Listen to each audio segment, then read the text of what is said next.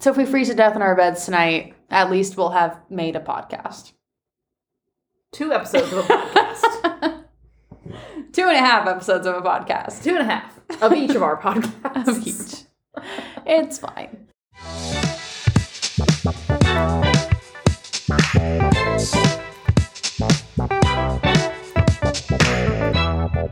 Hey neighbors, welcome back to The Next Town Over. I'm Carson Costa, and I am so excited about the episode we have for you today. This is part 1 of our interview with Dave Ertel and Nancy Peterson. They are absolutely incredible and old family friends of mine. I can't think of a better way to start. These two are avid travelers. They left the States to settle down on the other side of the globe, got Australian citizenship, and worked for over 25 years in law and IT. And then decided to drop everything, sell their house, and travel. They set out on a bicycle tour around the perimeter of the Australian continent, through Southeast Asia, and across Europe, covering more than 13,000 miles in 26 countries over 19 months. A few years later, they took on another cycling trip, this time conquering almost 17,000 miles and 15 international borders over 20 months from Fairbanks, Alaska to Tierra del Fuego, Argentina. They're also the inspiration behind the name of the podcast. Unfortunately, due to a little scheduling snafu, Nicole wasn't able to join us for the first part of this interview, so she'll be here for part 2 and for the post-interview commentary. I'm also still learning all the tech stuff and sound equipment, so unfortunately my sound isn't of the highest quality during the interview here. Please just forgive me for that. Luckily, Dave and Nancy seem to know what they were doing, and they sound great. So, without further ado, here is our interview with Dave Ertel and Nancy Peterson.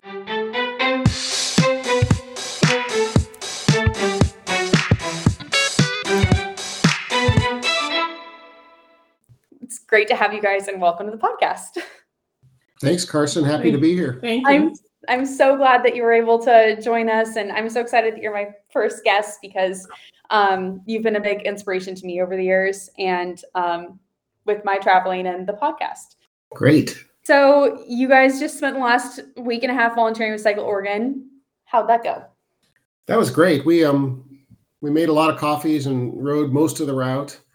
We both came back. I guess we got back Saturday night. We're a bit sleep deprived. We probably get about 6 hours sleep at night. For some reason, Cycle Oregon likes to have a band at night.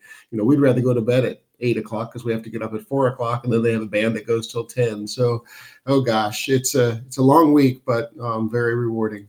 It's a nonstop party, it sounds like. Yeah, pretty much. Yeah. And Dave, you broke your collarbone in May, right? How's the recovery going? Well, the first thing I thought of when I fell was, well, my collarbone's broken and I won't be able to do Cycle Oregon. But I did the same thing that Nancy did, where I had the surgery and they put the plate in, and the recovery went remarkably well. I had almost no pain and was able to get full function back pretty quickly. So, I was able to lift all the heavy stuff on the coffee truck and had no issues at all. So, Nice. better life through surgery. Yeah, and you brought up Nancy's broken clavicle as well, which happened right before you guys were about to start your Bibbulum track hike, right?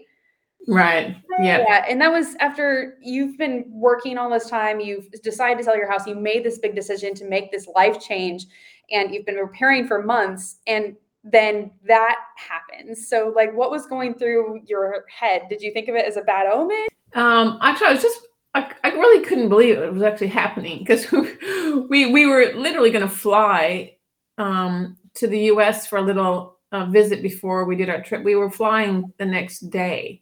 We're supposed to fly the next day. We'd packed up everything in our apartment and we were taking our bikes over to our friend's house to store while we did this hike. And we had a miscommunication and ran into each other. And I really couldn't believe it as we were sitting in the emergency room thinking, like, what does this mean? Actually, what are we going to do? Yeah. But it all worked out. Actually, unfortunately, we couldn't do the hike because I couldn't carry a backpack for quite a while, but right. It just gave us an extra, in some sense, it was good because it gave us extra time to spend with the family before we went on this big long bike ride, which was good. Well, that's good to like see the positive aspect of that. Yeah. So you decided not to do the hike, and that was the big change in your plans. And then Yeah. the bike trip continued as planned, or Yeah, we just took the extra month and a half, I guess, and spent it with our friends and family here in the States, and then went back and started the bike trip. Sort of on schedule. Yeah. We just didn't get to do the hike, which was a shame because we had it all scheduled. We had it all. It's a big 1,000-kilometer track over in the western part of the country in Australia, and it's supposed to be beautiful. The best time to do it so it's not too hot and you don't have forest fire danger, and there's enough water, etc. So it's kind of, the timing is tricky on it. We had it planned just right, but obviously we couldn't do it. So and we still haven't done it. Almost 15 years later. So yeah. Do you think you're going to? Yeah, probably. Yeah, I think so. There's a lot of things on the bucket list right now. It's hard to know. Yeah. There's too many things to do. Yeah. What triggered the shift? Because when you spent 20 years working in IT for Dave and financial law for Nancy, like, why then? What was the deciding factor that made you decide that you wanted to make this big life change? Well, you've only got so many breaths in and out, and are you going to spend all of them in an office working for a corporation, or are you going to do things that you're really passionate about? And I think that theme kind of runs through our lives. That's why, in a lot of sense, we moved to Australia. We don't have children, so let's do something exciting and make this worthwhile. Right. And if you work for a while, work can be really great. That's not to say that sometimes you're ready to really see what's out there, and you have to stop working to do that. Right. And you guys started blogging instead. So you kind of exchanged a little bit your work life for taking on the blogging, though. I don't know. Did you ever monetize your blog in any way, or is it just more of a hobby? Yeah, the blog started, we're really old. The blog started with notepads and books. We didn't really have computers. When we first traveled, there weren't laptops, there weren't computers. And so we wrote everything in notebooks. And then once it sort of became more electronic and you could carry that sort of stuff with you, it was a great way to, because we were traveling really in weird places sometimes, let our mothers know what we were doing. So we kept the blog really, so we would have a record of the trip, and so that our mothers would know we were. And those, when we first started doing the blog, we have two readers, Nancy's mom and my mom. Yeah. And I don't, I still, even today, we did a blog for this Cycle Oregon trip. I don't really do it for other people. I do it to record our trips so that we have that memory. It takes effort every day, but for me, it's really it's a way to decompress at the end of the day. So I don't really find it much of a chore. Right. In fact, in looking at the Cycle Oregon blog, I looked at our 1992 blog from our honeymoon trip where we rode our tandem across the U.S. So it was really cool to be able to go back and have, riding through the same areas, read about how we felt about them then and compare that to today.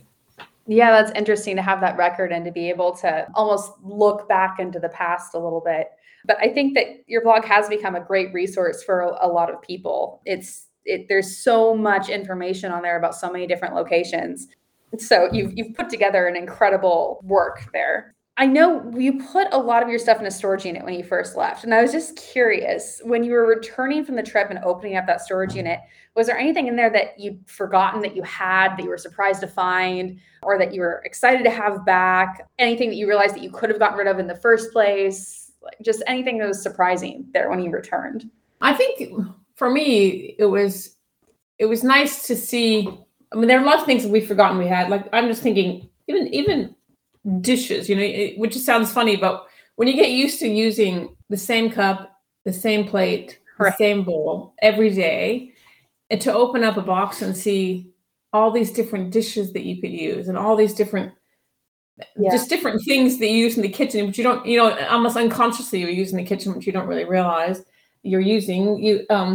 To see those sitting in a box, you think, wow, actually, I forgot I had all that stuff. Yeah. I mean, and I think we actually tried to get rid of a lot of extraneous stuff when we left because we didn't want to have a huge storage unit that we were paying for. So when we got back, it was we really didn't have a lot of extra stuff. Now, extra has a different meaning when you come back from living out of a, 1 or 2 panniers for 2 years, because even the small amount of clothing, for example, that we had stored, it's odd how many decisions you have to make every day when you have so many things to choose from, and so many being not a lot, but way more than, one pair of pants and one long sleeve shirt.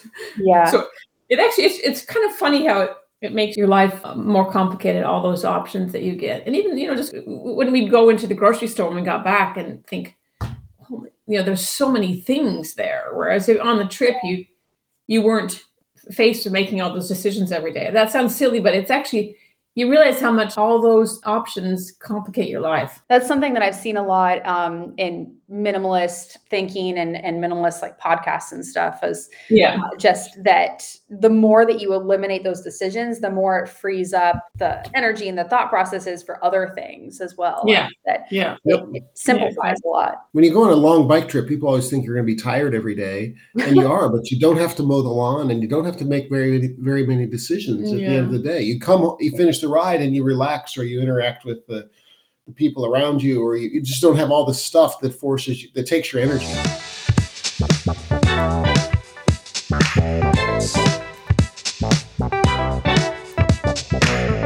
I was also wondering, it kind of connects to thinking and freeing up that thinking space, and that, like, not having to make decisions. There's so much time when you're riding that bicycle. I remember from bike tours that I've done with my parents, there's so much time that you're riding, you're on the road, and you're not necessarily talking the whole time. You're riding uphill. Sometimes it can be hard to talk, or if you're separated because of the narrow shoulder.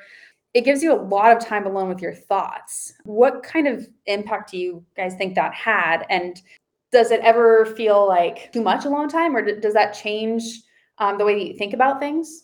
I think this is where Dave and I are different. Okay.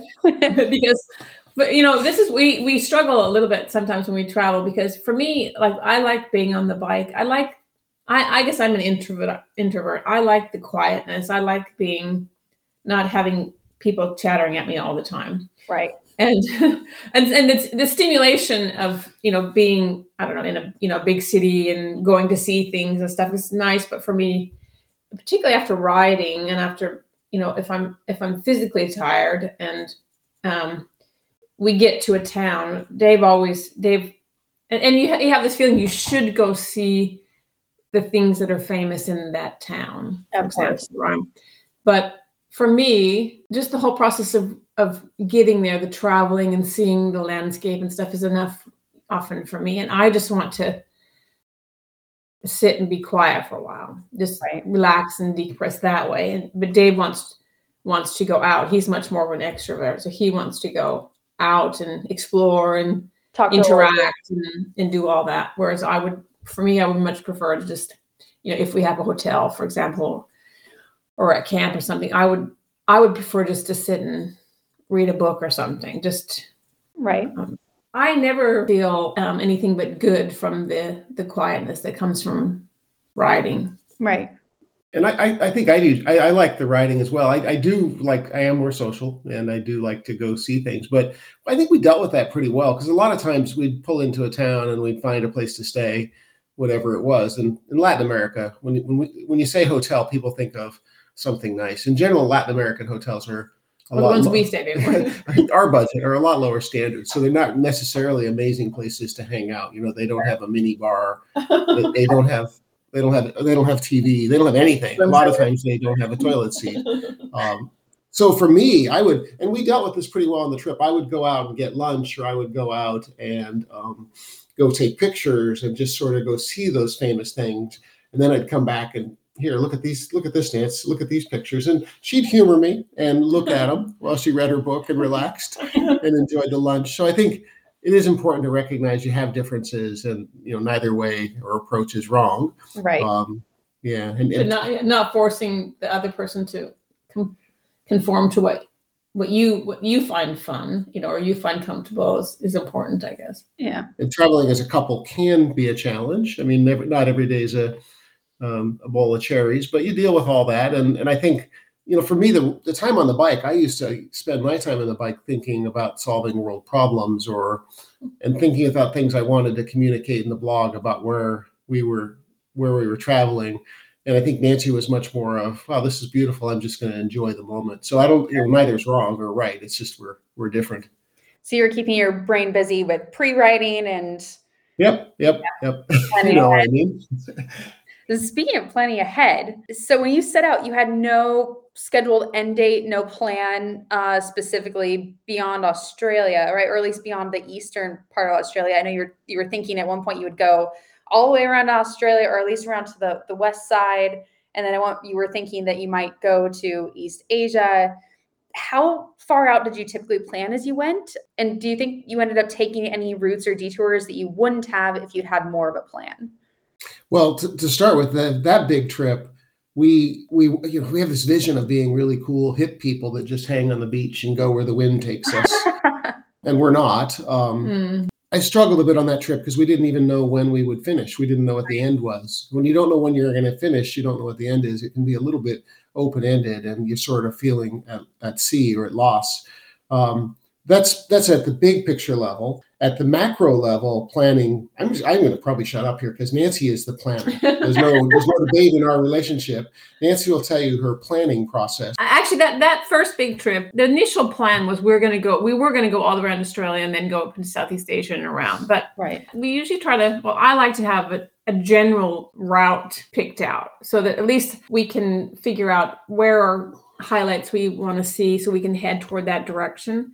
We don't do really detailed planning other than maybe a month out or 2 weeks out.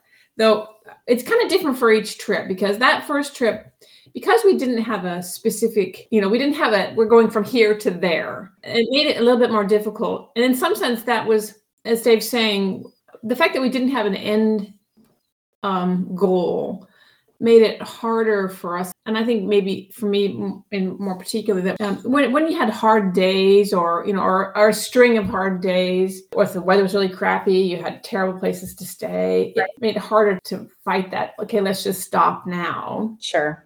Feeling that came up because you didn't have a goal. You didn't have, like on the trip down through the Americas, it was because we had this end goal to get to. Those hard days, you could say, well, we just need to get through this because we're going to get there. We have an end goal to get to.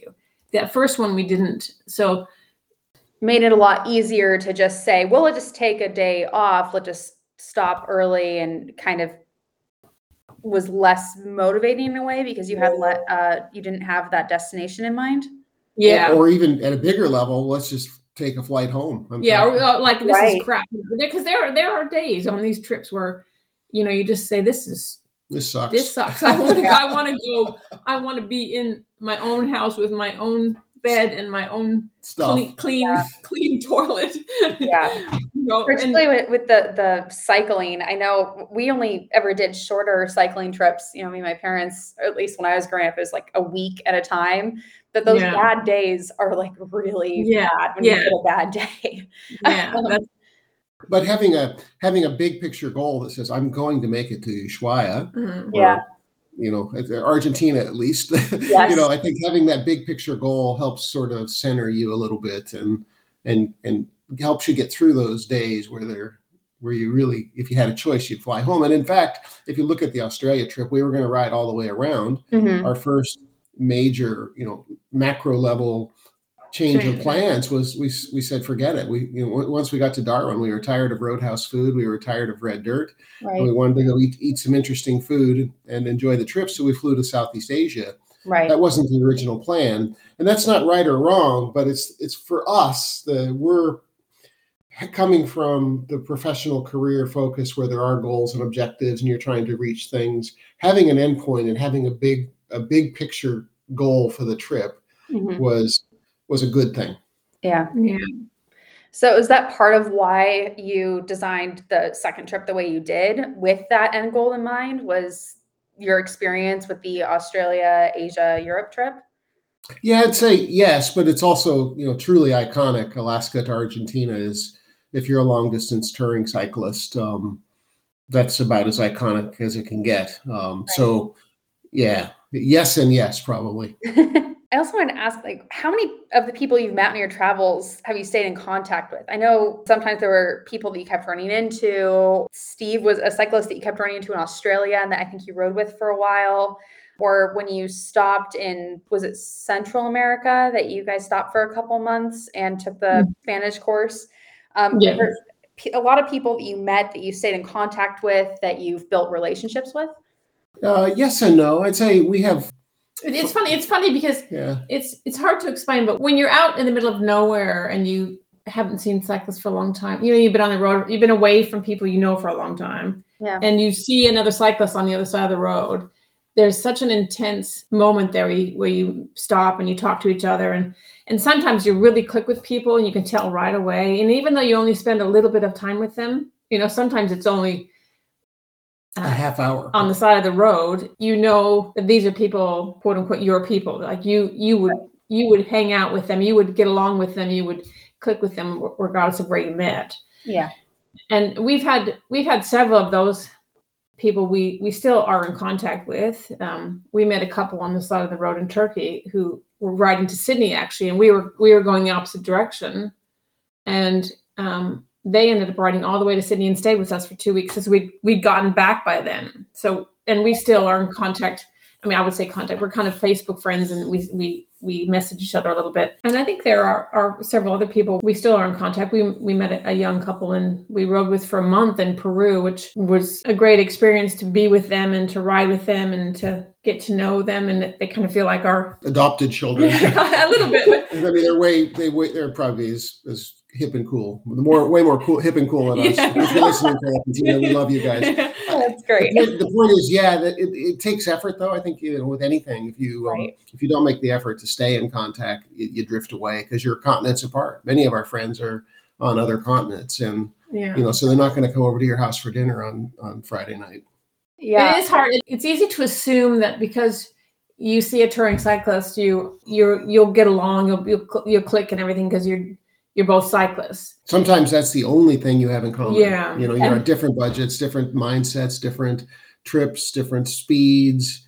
So it doesn't sponsor that same connectedness. Yeah. So you do that, you say hi and you do the exchange and then you move on. But there are some, like Nancy says, where you feel like you just want to know them the rest of your life. Yeah, we met some really great people, which we don't necessarily keep in contact with all of them now, but we feel like we met some good souls along the way. That's awesome. And speaking of friends on different continents, when you guys decided to move to Australia, first of all, why did you decide to move literally to the other side of the world from where you both grew up in the Western United States? Same reasons we do bike trips, to have grand adventure and make sure that our life was well lived, right? Make it sound like that's my obituary there.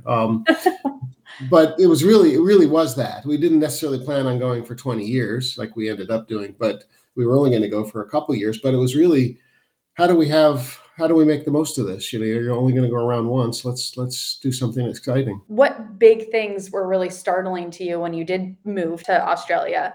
What was surprising? What were the biggest elements of culture shock? I mean, it's funny. Everybody always asks that question, and we've moved internationally 3 or 4 times now. And I think it's not the big things. It's not the driving on the other side of the road. It's really the little things. Because when you travel internationally, the lights come on. When you move somewhere, you figure out that the hot water actually is on a timer and it only goes for 8 hours a day. So if you want to take a shower in the evening, you can't do that. Well, they wouldn't do that to you as a traveler because in a hotel, they'll run the hot water all the time. Right. But in Australia, yes, they shut hot water heaters off after they've been on for 8 hours. And it took us months to figure that out. Right. Nancy went to the grocery store in Australia. Yeah, actually, when we first moved to Australia, Dave had to go on a trip. Yeah, on a trip. We got there and within a week or something, he's off for a 3-week business trip, and I'm he left you alone. Yeah, and I'm thinking, oh my gosh. And so I went to the grocery store, but for example, no one writes checks in Australia, right? I don't even think I guess we must have had some credit card. I got to the cash register to pay and I'm thinking, oh my gosh, if I don't have enough cash, to pay for all this, to pay for the food that's on the trolley there, I'm thinking, what am I going to do? Because you don't even think about that kind of stuff in the U.S. You go to the store and you use the card. I mean, back then, I guess we didn't really have It was different. Yeah. It's just the whole concept of little things like that you couldn't. And I went to go get some, what we call hamburger, at the meat counter. Section. Yeah. And of course, everything's in kilograms. And so I had to say. It's in Australian dollars, in kilograms. Yeah. So I had to figure out how to tell him how much hamburger, which they call mince. So I couldn't even say what I wanted. I just had to point at it. It makes you just feel, it makes you have such sympathy for people who immigrate or travel. Probably immigrate, because traveling, you don't think about that. You just go to the restaurant and you buy a hamburger and you eat the hamburger. You don't need half a kilogram of mince at $7 Aussie per kilogram. What is that? You can't even.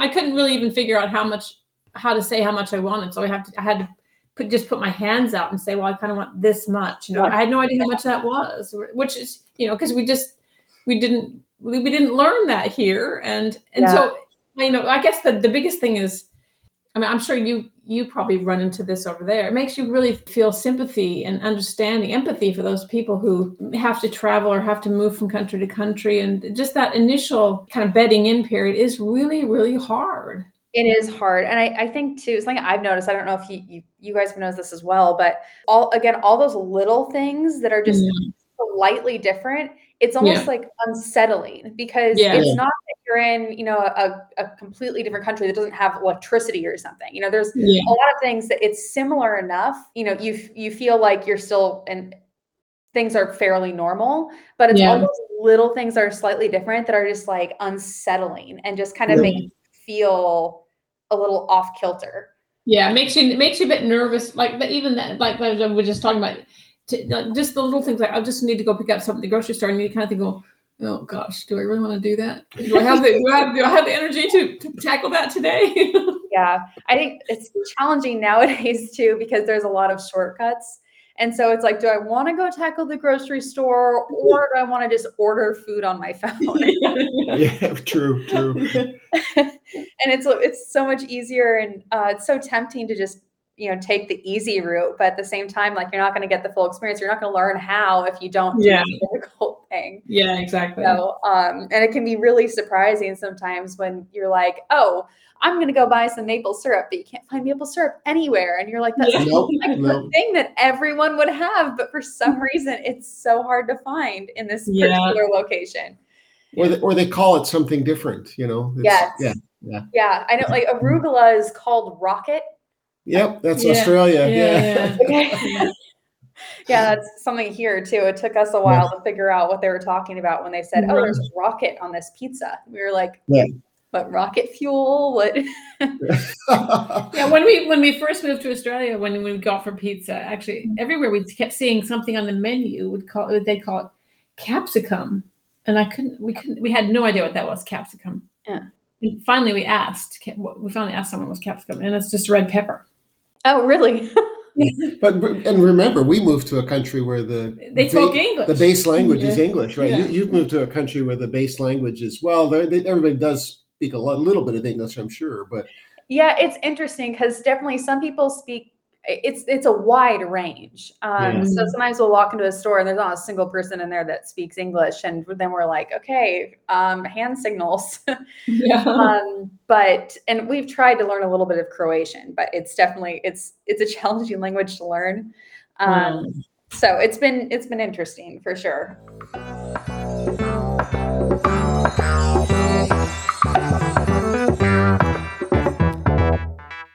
How did your families react when you said we're going to move to a completely different country? Well, we settled them by telling them it was only going to be 2 years, because we actually believe that, I think. And we moved in 99. So there was, I think Skype had been invented, and there was a bit of ability to communicate, but everybody was younger. As your parents get older, you'll find this. As your parents get older, they get more and more anxious. And I think if we tried to do it today, and we don't know where we're going to live when we grow up, but I think our mothers would be really super anxious if we said we're going back to Australia right now. Right. And I don't know what we're going to do. That's a really good question that we won't be able to answer on this podcast. But I think there was the communication certainly got better. Nancy was in Japan for a year in the mid '80s, and we were doing aerograms, which is super thin paper with cost of it had the envelope. It's built-in envelope, and we'd write letters to each other and send them.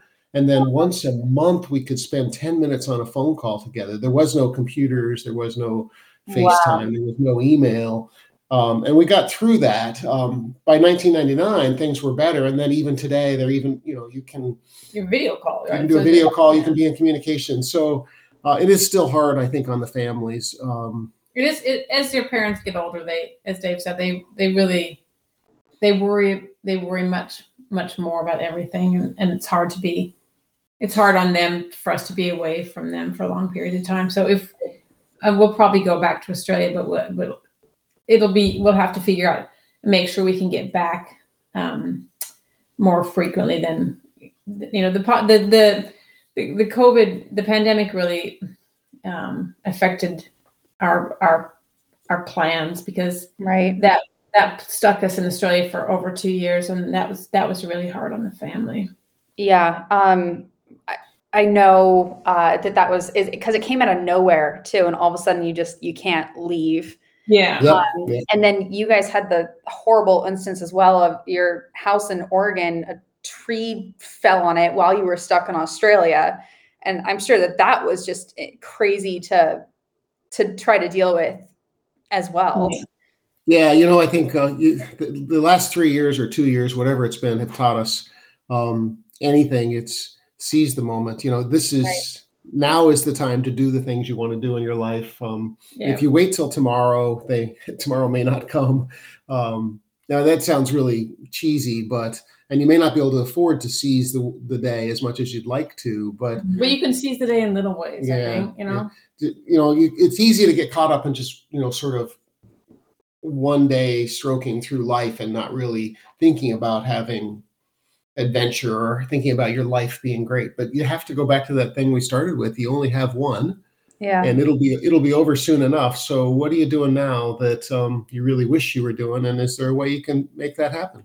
And a lot of times the answer is yes, but you might have to not order takeaway. You might have to make some of the hard decisions and really buckle down and do those hard things, because that'll get you to really where you want to go. Yeah, absolutely. So a story that you guys told me inspired the name of this podcast, The Next Town Over. And I don't know if you remember telling me this story about how each town you went to, people would say that like the next town was sketchy or weren't friendly. And then when you got there, things were totally different. Yeah, it's funny. That happens everywhere all the time. It's the fear of the foreigner, or fear of the unknown, I think. And in today's sort of polarized world, I think you see it even more. The people are still fighting with each other over things they can't even remember why they started fighting. And if you actually put the two people in the room and had a cup of tea with them, everything would be fine, and things work out. I think. Generally people are really good everywhere and want to do the right thing. But we kind of sometimes get stuck in our bubbles, whether that's in your town or, you only watch Fox or you only watch CNN, and you start to believe that the other guy is a bad guy or that he's evil. And oftentimes they really aren't. Yeah. How much do you think that impacts people traveling, that fear of the unknown, or that belief that like, this other place is far more dangerous, or the people there won't be friendly? Or how much do you think that impacts people traveling? Oh, I'm sure a lot. I mean, I think some people think the places we go were absolutely nuts. And then we go there and have these amazing times and these experiences. And, I think Nancy always likes to, when we're riding our bikes down the road, and it doesn't matter what country, back in almost every country we've been and we've seen it, there's laundry hanging on the line. Yeah. And it gives this sense of people everywhere are just trying to get by. They're trying to provide for their families and get ahead in life, and generally are hardworking. And that's so true everywhere. But if you don't ever go there and experience that, you really don't. You start seeing those people as foreigners. You start seeing those people as as different colored skin or different foods or different languages, you start seeing them as something you don't understand. And that's the beauty of travel, is you experience them as just people. I mean, it's funny because there's this, they have their own worlds, just like we have our own worlds. Now, maybe they don't intersect, but they're out there existing with their lives and their families and their jobs and their kids, whatever, just the same way we are, all in these little I kind of think of it as bubbles floating around. But they're doing the same thing we're doing. Every day they get up, they brush their teeth, they put laundry in that kind of thing. And it's not. I always think of this book, I read when I was a little kid, called, I don't know if you've read this book, but it's called The Borrowers. It was about this little family that lived under the stairs of this house. It's a really cool book, but it's a similar kind of thing. This whole world existed under the stairs and in the walls of this house of a normal family that, and they didn't really interact until they discovered each other. And it's kind of the same way traveling. There's all these worlds out there actually that we don't even think about, and they're not thinking about our world, but they're all out there together. And all we need to do is kind of cross that little border, wherever that might be, and we're in a whole nother world that's very much like ours. Yeah, or it's almost like The Lion, the Witch, and the Wardrobe. You pass through that wardrobe and find yourself in a completely different place. Yep.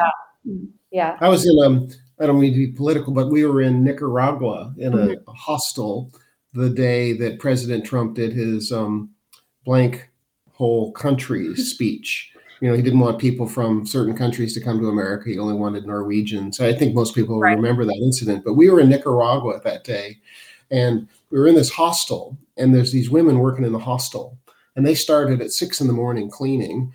And when we eventually got up at 8, they made us breakfast, or brekkie, as we say in Australia.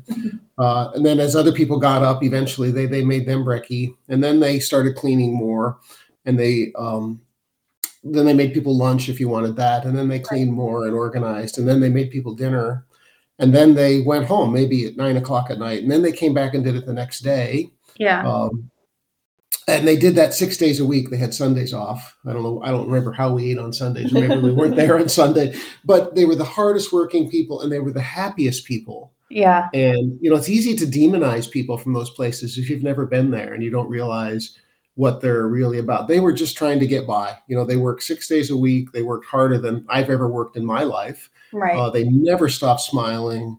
I'm sure they had too many kids at home and didn't have help and clean water. And they probably had other issues that we'll never even comprehend. But to demonize them at a global stage at that moment was just remarkable for me, because it was so wrong. And I couldn't explain that to anyone. You have to go sit in that hostel and watch this. And then if you still want to make those comments about where people come from, okay, but at least you've seen this and had this experience.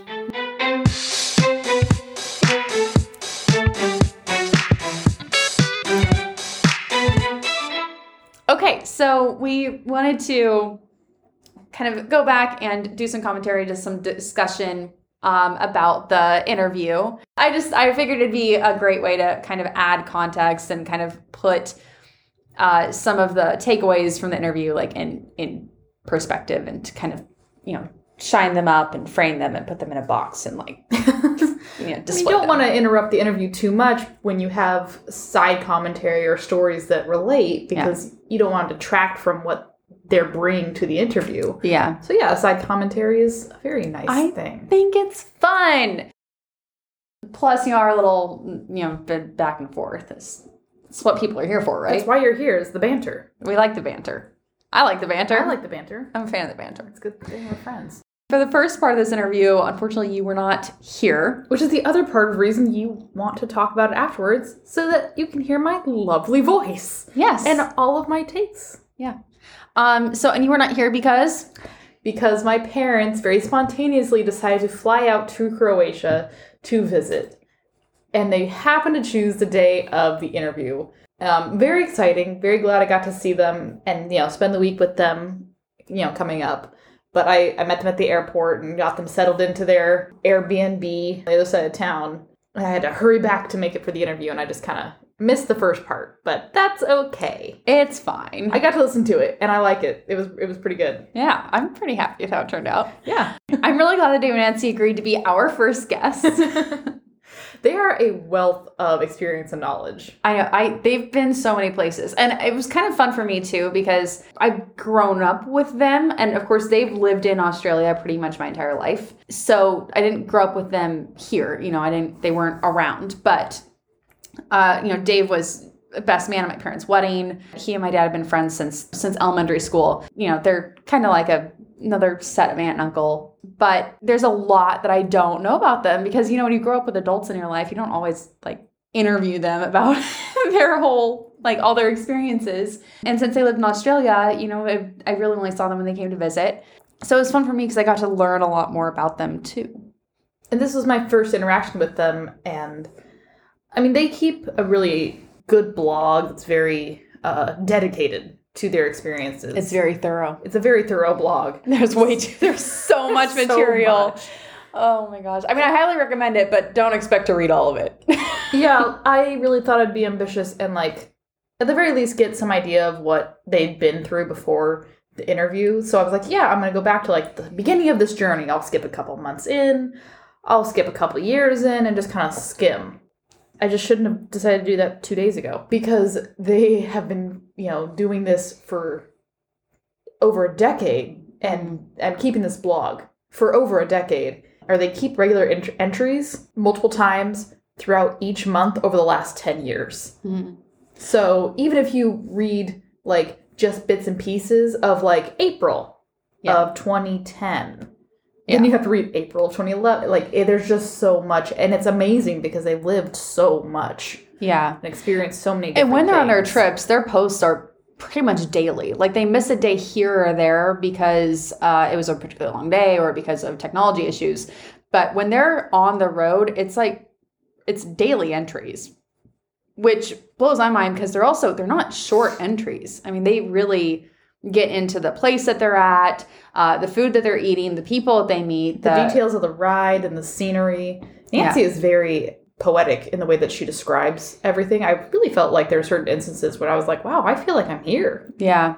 It was great. Their blog is great. And it's fun too because they trade off. And like you said, Nancy's very poetic and kind of detailed. And Dave is very funny, he'll crack jokes or, it's... And then Nancy will butt in with a correction excuse me, I'd like to point out that this is how it really happened. It's pretty funny because they'll go back and forth on editor, senior editor, editor's note. It was a really joy to great. read. It really is.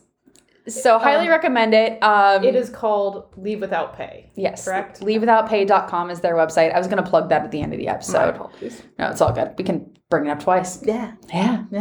Look at that. Speaking of plugging other things, Carson's got her own blog that she's doing. Oh, yeah. Keeping track of her movements as well. Yeah, mine's not nearly as regular as Dave and Nancy's. Not as thorough, but just as enjoyable. Yeah, well, I try to go over the highlights.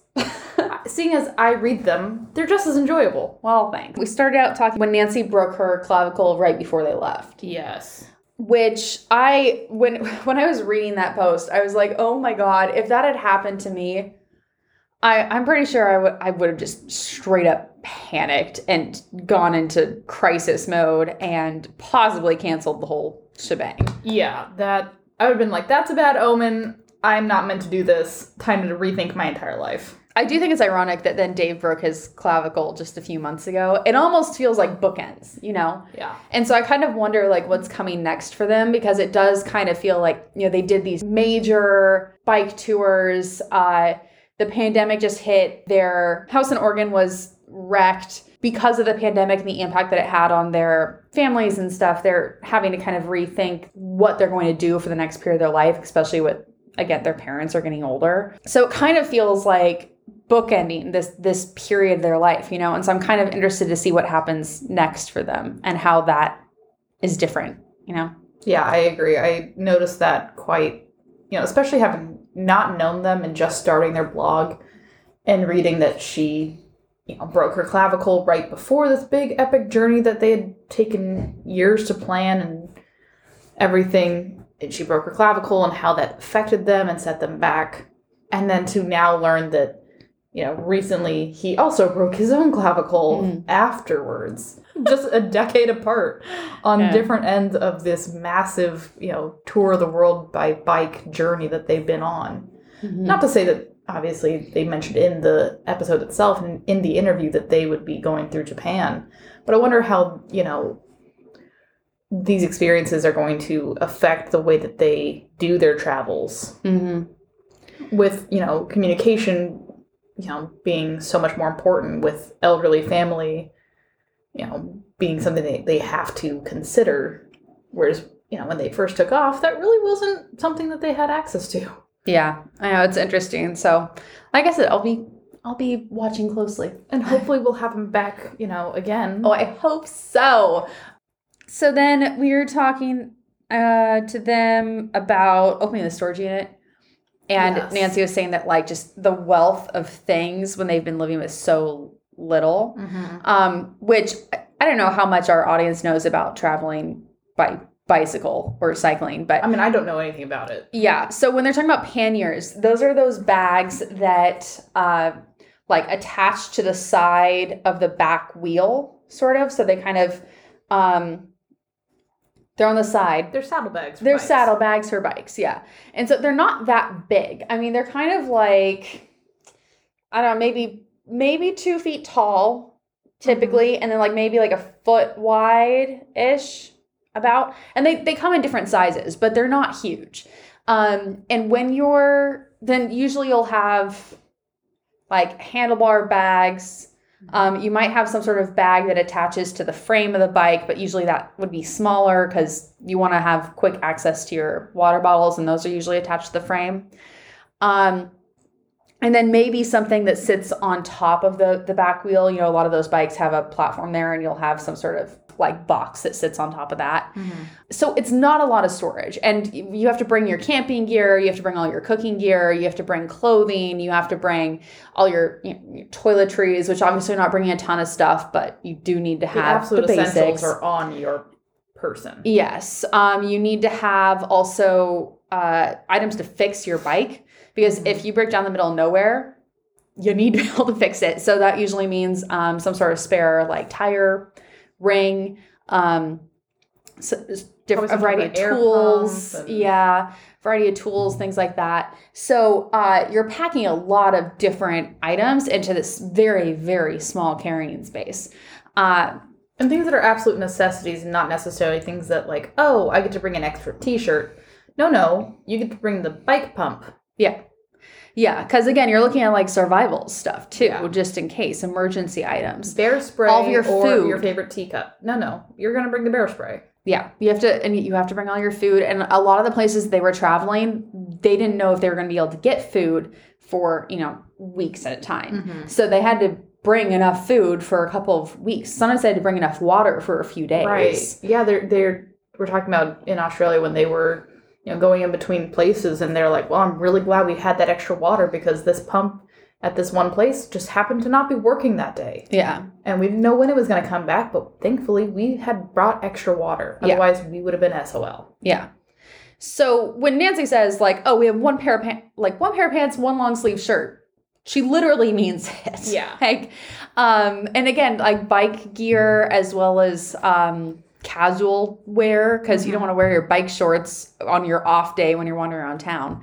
So you have like one of each necessary thing. Right. So it's really, really bare minimal. There are no decisions to make because it's not even 2 pairs of pants to choose between. You just got one. Yeah. That's it. And a sewing kit, so no holes. Yeah. Which I do kind of think we are experiencing a very small taste of that after packing up our own lives and moving to a foreign country. We're living out of 2 suitcases, which to some, a full suitcase and a carry-on, to some it's like, oh, that's a ton of room, until you realize that's everything. That's all of your clothes for every season. Those are your jackets. It's, 2 types of shoes. Congratulations, that's all you get. Yeah. So it's funny to think about some of the things I left at home, like in my storage unit, and I'm like, oh, one day when we go back, I'm going to have those things again. And that's going to be weird to have so many more options than I do now. Or even the fact that since my parents were so kind. Shout out to my mom and dad who brought me a couple of like sweaters that I wanted and I couldn't bring with me initially. They packed it, over for me. Yeah. I'm like, oh my gosh, I have new outfits now. New things. Yes. Yay. Yeah. Not to say I couldn't buy things while we're here, but you also have to remember that we're packing it back into those same suitcases when we move. Yeah. So when I'm bringing something new along, it better be worth it. So the fact that I have like an extra sweater now, I'm like, yes, I'm so happy. That's like 4 new outfits. Yeah. Yeah. I don't like it. I don't And like that's it. fair.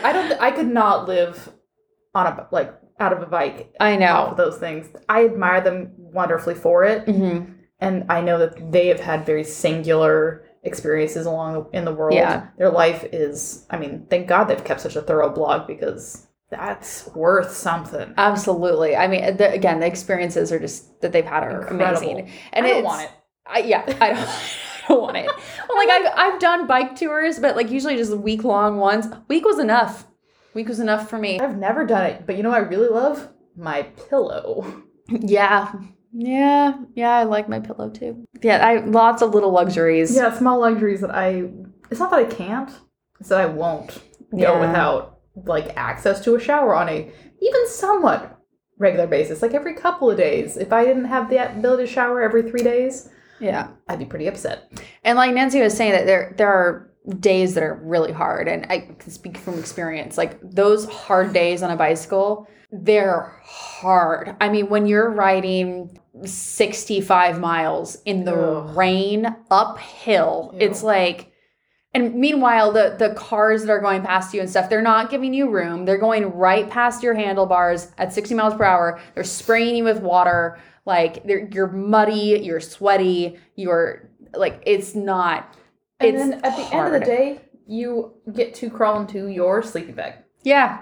You don't get to go and shower into a nice warm, hot bath and release a day's tensions and sleep on a nice feather bed. You're hopefully finding a little grassy spot at maybe a campground, if not the side of the road. And it does depend because, like, my parents, whenever they've had a day like that, they're like, screw it, we're getting a hotel. That's not always in the budget. Or if you're in the Australian outback, there just isn't one. Yeah. So, like, the fact that you could have a really terrible day and at the end of it not come home or come to a place where you can do that level of de-stress and you just kind of have to suck it up and lay there in your sleeping bag while it rains, laying in the dirt. No thanks. Yeah. I admire you. No, thank you. Don't want it. Yeah. I know we had days too where, like, the tire would get a leak or go flat or something, and then we would change it, get back on the road. 20 minutes later, something would come detached, and so we had to stop, and my dad would fix that, and then we would finally get back on the road like an hour later, and 20 minutes later, something else would break. Oh. And at that point, you're just like, can we call a cab? Like, so done.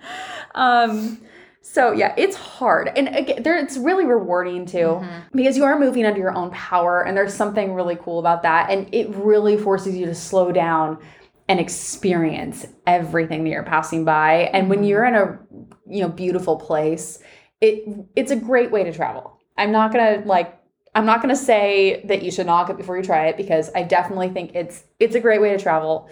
There are hard days. And I think that's amazing. Mm-hmm. I really do. It's a huge accomplishment what they've done. Oh, the fact that the Australian outback on its own would be an incredible accomplishment.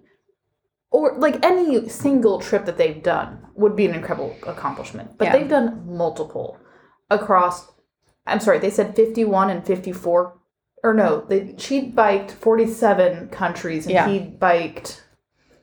Oh, I don't remember now. Something close to that, like 49. So roughly 50 countries on bike. Yeah. It's amazing. Yeah. I mean, I, again, have never traveled, by bike like that. So I honestly can't even comprehend what that means. And so many miles too, because between their 2 big trips, they have done approximately 30,000 miles. just on their 2 big trips. Goodness. So they've done a ton of other bike tours and stuff as well, but 30,000 miles just on the 2 big trips. And that's almost 50,000 kilometers. That's insane. It's a lot. It's a lot. Really impressive. And also just the go get 'em attitude, I think is really, really cool. I mean, they were talking about seizing the day and just having adventures and experiences. And like, they've really lived incredible lives. Yeah. I mean, moving to Australia too, and I know that that's not the only thing that they've done. That was one of the big elements that I was aware of. But like Nancy working in Japan for a year, Dave working in London. I think that I want to say they were in Amsterdam for a while too. I think I saw that somewhere, but I could be wrong. Don't hold me to that. But just, living in all these different countries, tackling that challenge of completely relocating their lives. Mm-hmm. It's really, really cool. Well, and the fact that they were saying the idea of moving to Australia, it was only meant to be for 2 years, and it ended up being for 20. Yeah. That also just goes to show that how much you can plan and the way that you hope or expect your life to go, it will completely change. I don't know if 20 years ago they thought they would be riding bikes across most of the world. I think that was a long-term dream for them. Okay. I think yeah. And I know that they said that they bought the bikes that they planned on using for this trip 10 years before they went on the trip. Well, they said that for their trip around Australia. I don't know if they had even considered how far in advance they'd be riding. They may have said something in there. I think, I'm not sure. I think I've been under the impression that this was like a long-term dream for them, that they just finally managed to do after 20 years in their careers and saving up and planning and all that. Yeah. So which that's the other thing is, like, they're so right on, like, the way that you have to plan that. Because, yes, if you step back and say, we are going to travel this far, that is an insane accomplishment. Yeah. And to do it all at once is impossible. You have to do it in steps. You have to do it piece by piece, packing up your life piece by piece. Yeah. It's so many little details that if you try to do the whole thing, you're just going to get lost and overwhelmed. And I think she makes a really great point of that, because when we were planning this trip, we don't have a full, we don't have every detail and every day planned, but we had to really sit down and consider what we wanted, how we wanted to do it, and then there was the actual, like, how do we get there? What do we do once we're there? And certain aspects of it that if we had tried to sit down and do that originally, I don't know if I would have been able to handle the pressure. Yeah. Well, and I think, too, that we also didn't plan too much, though, because I think that's part of what she was getting at as well, is that, like, if you go out and say, okay, I'm going to, like, do this 2-year bike ride, like, that, just trying to tackle that feels really overwhelming. Yeah, taking it day by day. Yeah, taking it day by day. And, we did kind of do that in the sense that we just were like, okay, we're going to go to Europe. Yeah. What happens after that, we'll figure out. you know? Okay. But we made that decision. We're going to go to Europe with the intention of staying there for a while. And then, we left a lot of it open-ended, And we filled in the details, as things got closer and as things became necessary to plan. Yeah. Like, we still haven't planned out the second half of our year, but we're in the process of it, which is nice. And as much of a planner as I am, I know that I would get too anxious if I had to plan every, stop and every apartment that we booked and everything along the way. I would probably be a bit of a neurotic mess. Yeah. Although not planning enough of it has also made me a slight neurotic mess. So let's get Germany on the books, shall we? Oh, yeah, we need to work on that. Hey, at least we finally got the part where we're getting to Italy. We at least finally booked that. That's true. It took, we leave 2 weeks before 2 we weeks. leave Croatia. We finally booked the whole getting to Italy part. I mean, we had Italy booked. It was just the getting there part. Getting there. That's fine. Although I had it's not the same, because booking a place where you're going to stay for, a few weeks versus, like, the bus that gets you there, a little different. So, like, I just sort of assume that I'm going to be able to figure out how to get somewhere. So on this trip that I just took, I just got back from Serbia, you guys, which Serbia is great. I did Love not go. Serbia. For the record, I wasn't there. She wasn't there. So I just sort of figured my bus to Belgrade would drop me off at the main bus station, and there would be an ATM there, and I would be able to get money and just sort of grab a cab and take it to my hotel. For record, that is how most bus stations and main train stations within any like major city works. Like they have ATMs very nearby for this express reason. Yeah. However, so I tend to panic when there's like an instant decision that needs to be made. Like when there's a time crunch, I just sort of panic. So I was on the bus. You're not particularly comfortable breaking rules either. No, I don't like breaking rules. I'm a total rule follower. Yeah. So I had my ticket to Belgrade Studentski Grad. And I just sort of figured when I booked it, because that was the station that it said it ended at. And so I thought that was like the main train station. I was like, okay, cool. So I'm on the bus, and we're coming into Belgrade. We're like we're coming up to a stop, and the guy sitting next to me goes, oh, where are you getting off? And so I showed him my ticket, and he was like, oh, that's this stop. And I was like, oh, okay, then I guess I need to get off, because the bus had stopped. And I was like, if I don't get off, then it's going to keep going. And what if it goes on to like Romania or something, and then I have to come back? And so I dashed off the bus and got my suitcase, and then the bus drove off. And my phone was not working in Serbia, and the Wi-Fi on the bus had not been working, so I hadn't been able to get the map figured out. So I have no map, no cell phone, no money, and it was not the main train station. Where were you? She still doesn't know. I still don't know. I was somewhere on the outskirts of the city, and Of a foreign country. Alone. I didn't speak the language. I was totally alone. And I just stood there for a second thinking, shit.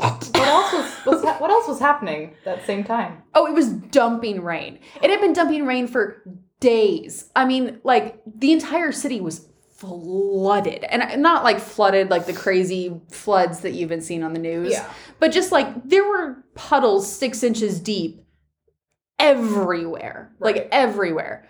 It was way more rain than the like drainage system was prepared to handle. So, anyway, I was like, well, I guess I'd better start walking, because standing here at this bus station isn't going to help me. And there was no map at the bus station or anything. I was like, I don't know where I am. This is fun. So I just sort of started walking towards where the city seemed to be, because I knew that my hotel was like in the center of the city, like where the rivers converged. Mm-hmm. So I was like, well, if I walk this way, eventually I'll run into a McDonald's or a Starbucks or something where they have Wi-Fi, and then I can use the Wi-Fi to figure out where I'm going. Uh-huh. How'd that go for you? I walked 6 miles over the course of 3 hours in the pouring rain. And finally managed to find my way to my hotel, and no one was there. So I had to call and ask somebody to come let me in. To your credit, you got there. You got off in, I mean, I can only think of some random, alone station in bumfuck nowhere. You still got there. It took you hours. I mean, what other choice did you have? But still. Like, you got there, you figured out how to navigate this foreign country at a random stop. Yeah. Which it was really sketchy, because I was able to see, on the Maps app, there's the little blue dot that kind of shows you what direction you're facing. Roughly, unless you've got mine, in which case that tells you you're in the complete opposite direction. And then when I tapped on the address for the hotel, it would zoom in on a location on the map and like center it. The map wouldn't load. It was just the grid squares, but it would be center on where the hotel would be if the map was there. Uh-huh. So then I could look at the blue dot and figure out how, like, what direction I needed to walk in. And so I would just sort of walk in the direction. But hey, I got there. You got there. Figured it out. She survived the entire encounter. I did. Meanwhile, so I'm the kind of person who, and it's ironic that we just booked trains, or we just booked our passage to Italy, because I did stop and say, hey, which bus station are we coming into in Italy? And you said, wait, there's more than one? in Venice, specifically in Venice. Obviously, Italy as a whole has 1 million bus stations. But you're like, hey, which one are we going to? And you're like, there's more than one? Like, yes, there are 2, actually. We can go to this one or this one. And, we did a little bit more research to figure out which one we actually wanted to go to, which one would be the most helpful. They were both in the middle of the city, right next to each other. It just makes more sense doing one over the other. I just find that ironic because I stopped to check. I think that part of the problem is that I think of city buses as different than destination buses. And so with destination buses, I'm thinking of a Greyhound, where it goes from point A to point B. And it stops at the main train station, or the main bus station in whatever city There's only one. It doesn't stop area. It doesn't stop at every bus station in that city. It stops at the main bus station. Yeah. That's where you get off. And then from there you can find your way wherever you're going. Right. I heard that's not how Flixbus works. No. It stops at all these different random places. And I was like, yeah. Oh, okay. Yeah. So this is before she left for Belgrade. Not that she would have known. I just find it really ironic that... My brain doesn't work that way. Well, that's why it's funny, because my brain does. But when we were it was in Zadar, right? Where we followed that wedding party? Yes. So when we were in Zadar, she had planned out what, sights she wanted to see. And I was just kind of happy and along for the ride. And so we're walking around, and we're like, wow, this is so cool. This is so beautiful. And we see these people who are dressed very nice, very dolled up, in heels and tuxes, and there's a band following them around and playing music. It was great. And then they moved, and I said, okay, follow the fancy people. And she's like, what? No, we don't do that. And we did anyway. And we got to witness a really cool beginning of a wedding. It was really, really cool. We weren't in the wedding. I don't want people to think that we just barged in. Crashed. No, we did not crash a wedding. But this, the bride and groom, and I think the maid of honor and the best man arrived by boat. Yeah. And they had sparklers and a flag waving. Yeah. As the couple arrived. And we just got to be nearby and watch it. And if we hadn't followed the fancy people, we wouldn't have done that. And that's my go with the flow of we're here. What we do here doesn't matter, but we're here. It was a really magical moment for sure. So I'm glad we got to witness that. That's where it's I will plan us all the way up until the day of what we're doing there. Yeah. Which is great, because you planned the things that what to do while we're there. And I'm I don't know. I just got us here. And I got us to the right bus station. Anyway, we were talking about David and Nancy. We were.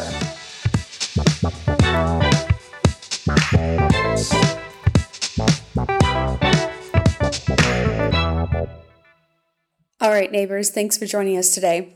If you heard something you liked, please support the show by hitting the subscribe button and reviewing us wherever you listen to podcasts. Check out Dave and Nancy's blog on leavewithoutpay.com, and as always, you can find more information about the podcast, links to social media, and show notes for each episode on carsoncosta.com/podcast. Please send us your questions, comments, and suggestions. You can email us at nto@carsoncosta.com, and we'd love to hear from you. We'll be back next week to keep making your world a little smaller.